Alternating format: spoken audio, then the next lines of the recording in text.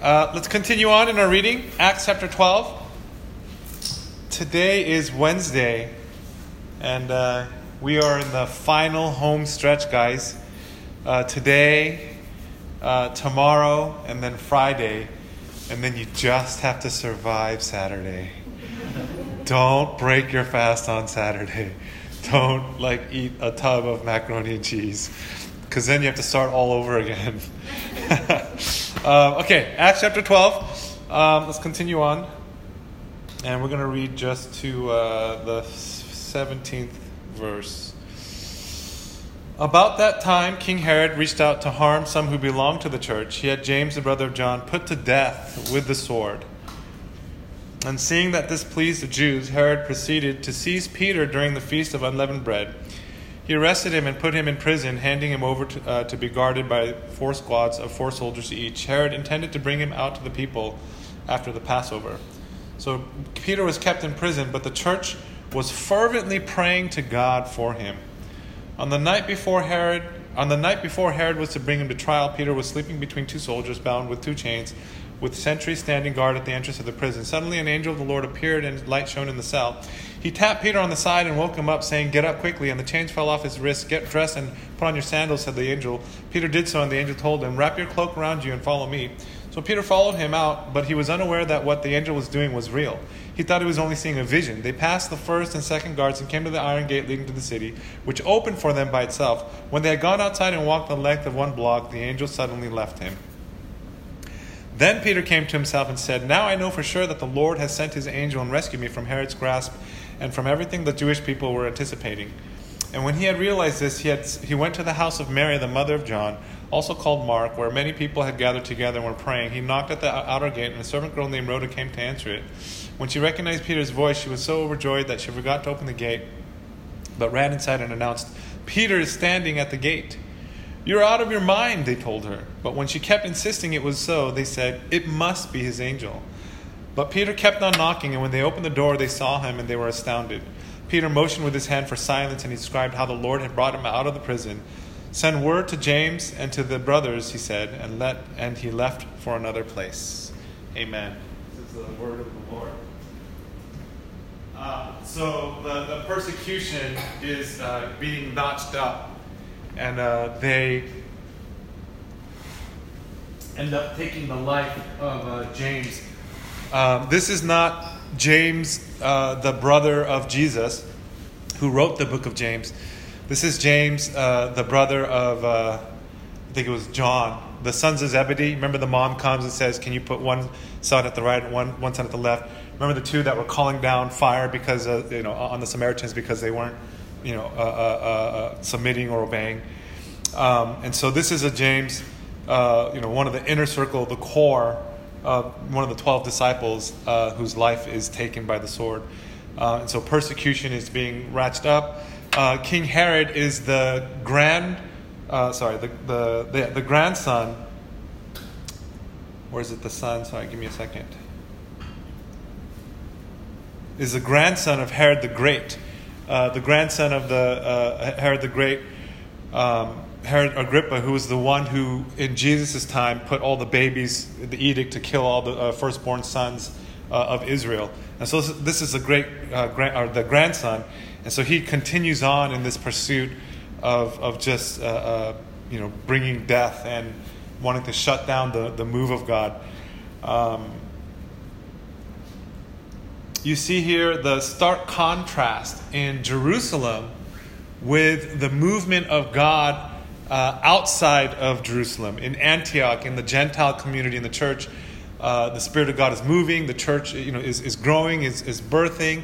There's love for the people in Jerusalem. There's love for the Jews. The Gentiles are filled with the Spirit. But it's a stark contrast. In Jerusalem, both the government and the Jews are very anti-Christian. They're anti the movement of God. And there's enmity and there's hatred toward the church. And so really this Spirit of God comes, first through the Jews. And then after 10 years, it moves out and starts to spread through the Gentile community, and churches are planted. And then all throughout because it starts from here, all throughout the Roman Empire, throughout trade routes and roads and everything. And because of the persecution, it spreads. And I don't want to judge, or be critical, but Israel as a whole, they just missed it. They completely missed it. They missed the move of God, and I don't know if it's because they were waiting for something more. God was tugging on their hearts. God had something that was maybe in their eyes small, but would one day be an incredible blessing. And I don't know if they thought it was too little. I don't know if they thought they were waiting for something bigger, a more spectacular Messiah. I don't know if it was beneath them to some regard. Like, what if the Spirit of God is going to pour out on all the people? Then they're not exclusivity, right? And so they completely miss it, and the movement in the Church of God and church history just explodes out of that whole region into the world. And then now, they're on the outside looking in. And so, we in one aspect, we have to continue in our day to pray for Israel. We have to continue to pray for the blessing of Israel. We have to, as a church, as an international church, all the churches around the world, it all culminates in coming back and Israel receiving the faith. And I believe that that's one of the, final things to happen before the second coming of Christ. And so, as a church, as individuals, mission trips, support of the church, and it's happening. It's happening. Churches are being planted. Jews are getting saved. We call them Messianic Jews. We don't call them Christians, but Messianic Jews or Messianic believers. And so, we pray for that. I think you can refer to them as Messianic Christians as well. But this brings, it brings us to an issue. God has a plan. God's wants to redeem the world, and the question has to be asked, why does James lose his life? Why does God allow James to lose his life, but why does He preserve Peter's life? Right? That's a good question. Why not preserve all of them? Why not use all of them? Why in one instance, one disciple's life is taken for the gospel, and then in the next, Herod's the ultimate crowd pleaser. He sees that it pleased the crowds to take James, so now he wants to take Peter. And then why does God intervene for Peter? It's a difficult question, and we don't have the answers. We just trust that God has a reason, that the work that Peter had was not done yet. And does that mean that James's work effectively was done? I mean, obviously for this time. But it's something that we struggle with. We look around and why is this person, healthy? Why is this person sick? Why did this person get healed? Why did this person not get healed? Right? And it's a constant dilemma. I'll read this from a commentary. The issue of life and death rests in the hands of sovereign God, and we will not get the full answer to this question of James' death until we get to glory. James' death, while executed by Herod, was appointed by God. Okay, it was permitted, it was allowed. Okay, so you got to let that sink in. Though it was done by the hands of evil men, Herod, it couldn't have happened unless God allowed or permitted.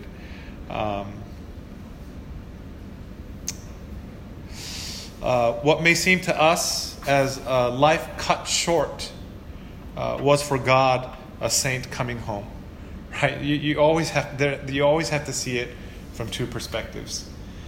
From the earthly perspective, looking at the pain, looking at sin and darkness, and then we look up and we can't see what God is doing. But from God's perspective, looking down, He understands, He sees the end, He sees the ultimate purpose. This tells us that in the mind of God, death is not as horrible as we think it is. Death is not as horrible as we think it is. On this side of earth, on this side of our experiences, it's like the worst. It's the end. Right? And if you only think in those terms, then you're going to be dictated by fear and death. All your decisions, right? You'll be incapacitated, deer in the headlights. You wouldn't be able to take even an inch of a step of faith because everything is dictated about whether or not this extends or limits your life. From this vantage point, from this side of heaven. But from God's side, death is not as horrible as we think it is. It is not the bitter experience the human mind imagines it to be. And then he says, this next statement is going to be shocking. Okay? For a Christian, death should be an anticipated event for means entrance into heaven. For us, death is not the end. You hear that all the time, but how much of that actually permeates into the decision making and our worldview? For us, death means we're going to be promoted into heaven eternally. Whether it's 30 years, whether it's 50 years, whether it's 100 years, our death is a promotion into heaven. Our loved ones who pass is a promotion into the presence of God. He continues on. He says Christians have the promise in Psalms 116, verse 15. Precious in the sight of the Lord is the death of his saints. Precious in the sight of the Lord is the death of his saints. For the Lord, he's calling James home. From the Lord's perspective, thank you, James. Good and faithful servant. Man, your promotion, it's time. It's time for you to come home. From the human perspective, James' death was a tragedy. But from the perspective of the sovereign supernatural, it's an incredible blessing. And so we have to shift our mindsets, right? So then the ultimate goal is bringing people to salvation. The ultimate goal is not, for our parents to live longer. The ultimate goal is for them to be saved. Our ultimate goal is not for our children to have a blessed life and be successful. The ultimate goal is for our children to be saved, so that we make sure that in their salvation and belief in Christ, that they unlock their eternal inheritance. And we were the ones who walked them through that. And no matter what happens in this lifetime, every once in a while we have this talk. And it was a couple days ago, my kids were like, "Oh, what's going to happen when you die?" And I told them, I was like, "Yeah, I'll be preparing and waiting for you guys. I can't wait till we all get back together. Don't worry. When I'm 80 or 90, and when I'm dead, you'll be like 60. You won't be that far behind. So don't worry, we'll be reunited soon. And so don't worry about that, and just live your best for the Lord and all that. And so the sting of death, the Scriptures tells us, where, oh death, is your sting, right? Christ has defeated death. He didn't just defeat sin; he also defeated death. And what that means is we have a far greater eternal perspective. And so you have to be able to evaluate, right? In whatever job or industry you're in, probably to some degree you get paid for your capacity to make a judgment, your capacity to see the value in something that maybe others can't see, right? The rich young ruler comes to Jesus and says, "I've been following all these commandments in all my life. What do I have to do?" Jesus says, "Sell everything you have and come follow me." He walks away because he has too much. You have to recognize in that account, Jesus doesn't say that to everyone. Jesus doesn't say to everyone, "Leave, all your wealth and come follow me." Right? It depends on what is your stronghold. It depends on what is your idol. It depends on what you have elevated above God Himself. And for this man, it was his wealth. And so valuation, investment-wise speaking, you have to say he was so short-sighted. Right? Whatever the worth of his value was, or whatever his vision was for his life, in comparison to the eternal, he was short-sighted. He totally, misvaluated what Jesus was offering in this short period of time, service and sacrifice, but at the same time experiencing God here on earth, and then ultimately eternally with Him. Man, he made a wrong valuation. He misappropriated cost and value, and based on that that miscalculation, he took the wrong step. And so we, as believers, constantly, guys, we have to constantly value and evaluate our decisions and our values, and ultimately put all our eggs in the basket, or all our hope in the basket of the eternal.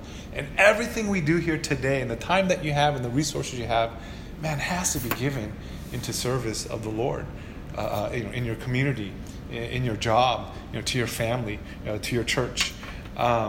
Death, in God's eyes, is not as horrible as it looks like to us. He's on the other side. He sees it. What He's asking you and I to do is to have faith and believe. because of what he did through his son Jesus. He's saying, guys, I know it's hard to perceive. I know it's hard. I know it's terrifying. It's like climbing up a 100-step ladder and then asking you to jump off. But I'm going to catch you. And you're going to be okay. And so, ask yourself this question, right? In the next decision that you have to make, do you make decisions based off of fear? Is fear or death or success or the lack of or the loss of in this lifetime, does that dictate how we make decisions? And we shouldn't let fear of death or fear itself have that type of authority or power in our lives. I had this talk on Sunday, and then I had this talk again yesterday. And so, the church is praying, and the scriptures tells us fervently. And then we heard R.T. Kendall on Friday say, you only pray the will of God. Right? You never teach, pray what you want. Okay? You only pray the will of God. And so, there can be confusion because sometimes we say we, only do or only seek the will of God and only pray for the things of the will of God. And then other times we say, well, we'll pray for your family, pray for the health of a loved one, pray for, breakthrough in your promotion. And I want to say it's both okay. But I want to give you a protocol, okay, which will help you to understand. Okay, first and foremost, in your approach to prayer, okay, first and foremost, okay, you got to go through this checklist, right? I'm going to give you a 3 checklist. 1, seek the will of God. Okay, if you've taken GIC, EG, we know that when we pray, the goal is to get our will out of the way, right? Get our desires out of the way. Come before God and say, and just, Lord, I want to know your will. I want to seek your will. Not what is your will for my life, but what is your will, period, right? Not as what is your will for my job. You take out my job. You just, what is your will, period. Not what is your will for my future relationship. No, take my future relationship out. God, what is your will today? Period. And so you seek God, empty yourself out. God will come close. God will speak to you. And then the things that he imparts, then you contend and you pray for those things. So first and foremost, because here's the premise. If you're close to God and you're intimate with God, it'll sort of take away selfish desires and the prayers. You don't want to waste time on praying things that God's not going to answer in some regard, right? And if you're close and intimate with God and you're connected with him in spirit, you're going to have his heart. You're going to see what he sees. He's going to show you and bring you revelation. And you're going to start contending and praying in those things. And all those things that God, it's like you have a desire and then God plants his heart and then your desire becomes, his desire becomes your desire. And so you're actually praying for the things that you want, but that you don't know you want.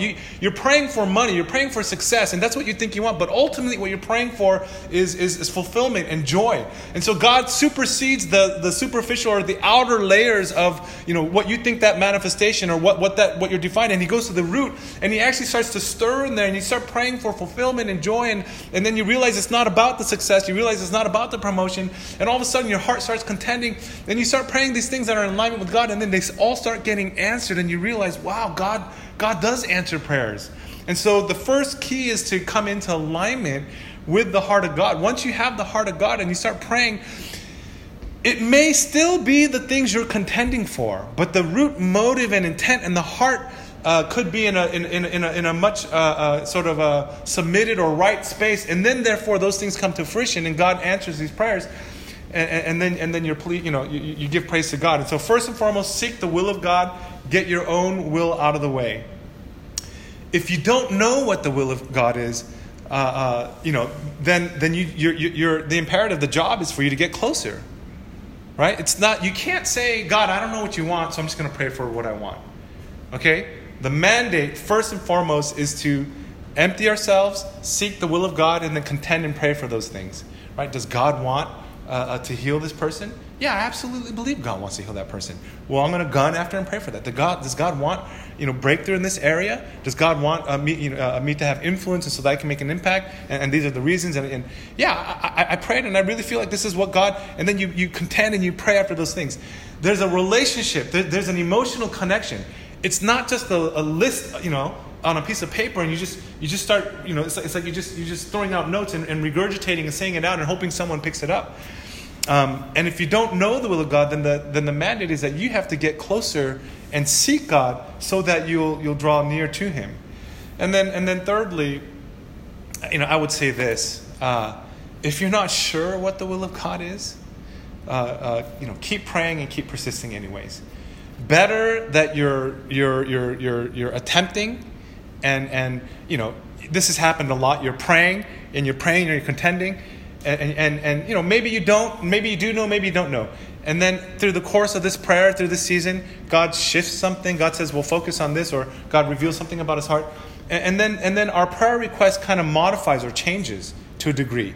And so even if you're not sure, it's okay to keep praying. I think you just being close to God and seeking Him, eventually God will bring revelation. So to say something like, "I don't know the will of God, therefore I'm not going to pray."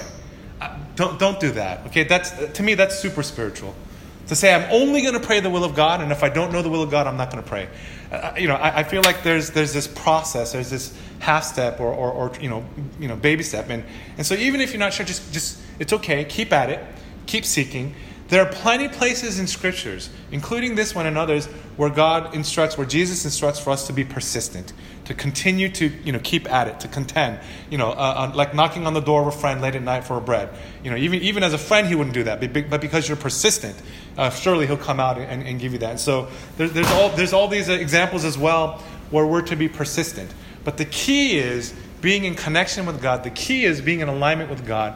And then God gives you His heart. And when you see His heart for the things that He wants to do, and then you start getting wind of those prayers, and you start praying them, and they come to fruition, and then you begin to discern what is of God, what is not of God. All right? Does that make sense? Okay? And so if I'm praying, I know this is a really ridiculous prayer, but if I'm praying for a Ferrari, "Lord, can I have a red Ferrari?" Right? I don't know. Is that the will of God? But then if I said Lord, I pray for a red Ferrari so that, I can have influence and impact and bring people to Christ. Maybe, I don't know, but you want to get red Ferrari out of your head, and you want to say, "Lord, show me your heart. What can I do? How can I be used to reach these people? It doesn't have to be this way." Does that make sense? And so, really good questions. Someone was asking, where in the Bible do we see contending? We should only be praying the will of God. Yeah, but sometimes we don't know. Right? For the things we do know the will of God, we pray. But for the things we don't, I think there's grace. I think there's understanding. And you just pursue. As you're pursuing God, I think God will give revelation. Does that make sense? Okay? So just because you don't know the will doesn't mean you should stop praying. You want to know the will of God and pray the will of God. That's first and foremost. You want to get yourself out of the way. But until you do, it's okay to keep seeking Him and pursuing. It's okay to ask God, "Is this your will?" And pray for breakthrough. Now, certain things, we absolutely believe God wants to heal. We absolutely believe this is the will of God. We ultimately believe that God has healed. After this life, God has ultimately healed through Jesus for eternity. So we can claim that. I think I preached on that already. We can claim that with confidence. But do we know right now in this moment if He's going to save James or let Peter go? That we don't know. So we contend. We continually pray. And we should pray without ceasing. Does that make sense? Okay, so I just wanted to encourage you in that. Wherever you are in your prayer walk, wherever you are in your relationship with God, don't give up. Keep persisting. You'll grow in your prayer. Okay, but the focus ultimately is to seek the heart and the will of God. And then to pray those things. And then you'll find, because He loves you, and because you're His son and daughter, that not only does He have time and power to answer the prayers that He wants, but He also has in the mix, because He loves you as sons and daughters, because He will also bless you, but not just for the sake of being blessed so that we can be a blessing. Okay, and I absolutely believe that. Right? He is for you.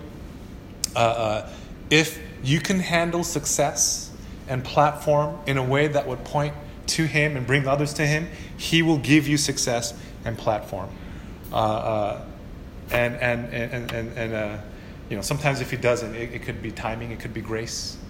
the worst thing that could happen is, your heart is not ready, relationally not formed, structurally, foundation-wise not there, and then you got success in platform, and then we just come tumbling down. The weight of the pressure of the glory and the light just breaks people.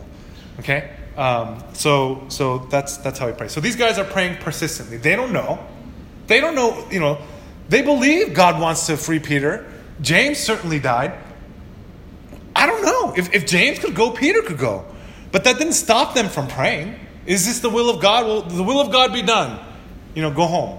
No, they don't know the will of God. And so they're praying for the will of God to be for Peter to be saved. So they're contending. They're fighting. Right? They're saying, Lord, we believe it's your will. God, would you please save Peter? They absolutely believe God hears their prayers. They absolutely believe God will respond. And so I don't think it has to be one or the other. I think it's both. And if that sounds crazy to you, there's a lot of that in the scriptures. There's a lot of both. Jesus is fully God, and at the same time, he's fully man. Explain that to me, Pastor Sam. I can only in so many words. He is almighty, powerful, and yet he relinquished the fullness of his glory and authority. God is forever. God is eternal.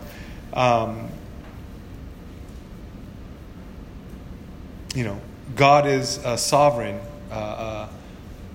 He knows everything. At the same time, we have free will. Right? Both of those are okay. God is in control. He knows everything. But at the same time, he's given us a free will. How does that work together? It doesn't all fit in our head, but it works. Same thing. Right? God's will be done.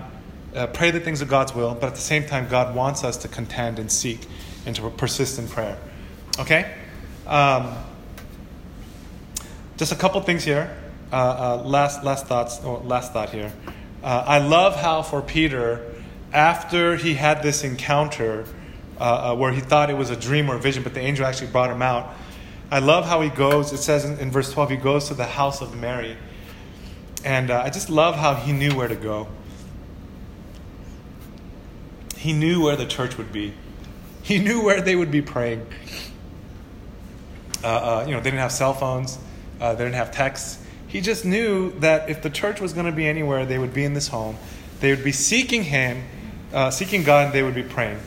I just thought that's a beautiful picture. And I pray this year in 2021 that our homes, that our house churches, that our meetings would be a place where the Spirit of God is dwelling. That no matter what the course of your week is like through this year, there's still going to be a lot of ups and downs. No matter how good, no matter how bad, on good days, I want to go to house church, feels great. On really rough weeks, I could use a break. I just feel like being a loner. That in those moments especially, that our hearts would be orientated like a spiritual compass, and we know where we need to go. It's like a tractor beam, like especially in the tough weeks. Even though I don't want to. Do you know how many times your house church leaders over the course of however many years have said, I just feel so bad. I feel like I messed up. I don't feel like I have the capacity to lead or to serve. I wish I didn't have to, but in this particular week, but I made this commitment, and they go. Do you know how many times they've said to me, I didn't want to go, but I'm so glad at the end that I did go. And they realize that coming together as a community, that praying for others, and then also being prayed for, that it lifts this weight and this heaviness, this like cloud or this condemnation, that every time you come into the presence of God and the community of God, there is an uplifting. Every time you take that step of faith, every time you think that thought, I don't feel like today going, but I should go, and you go. Man, the moment you come in the presence of God, and that's a step of faith. That's you saying, in the flesh I don't want to, but in the spirit I believe there's something there, and you go, and then God ministers to you, and then you're able to minister to others. And so I really hope that this year that there will be something in you. There's just something in you every week. You just know you got to go to house church.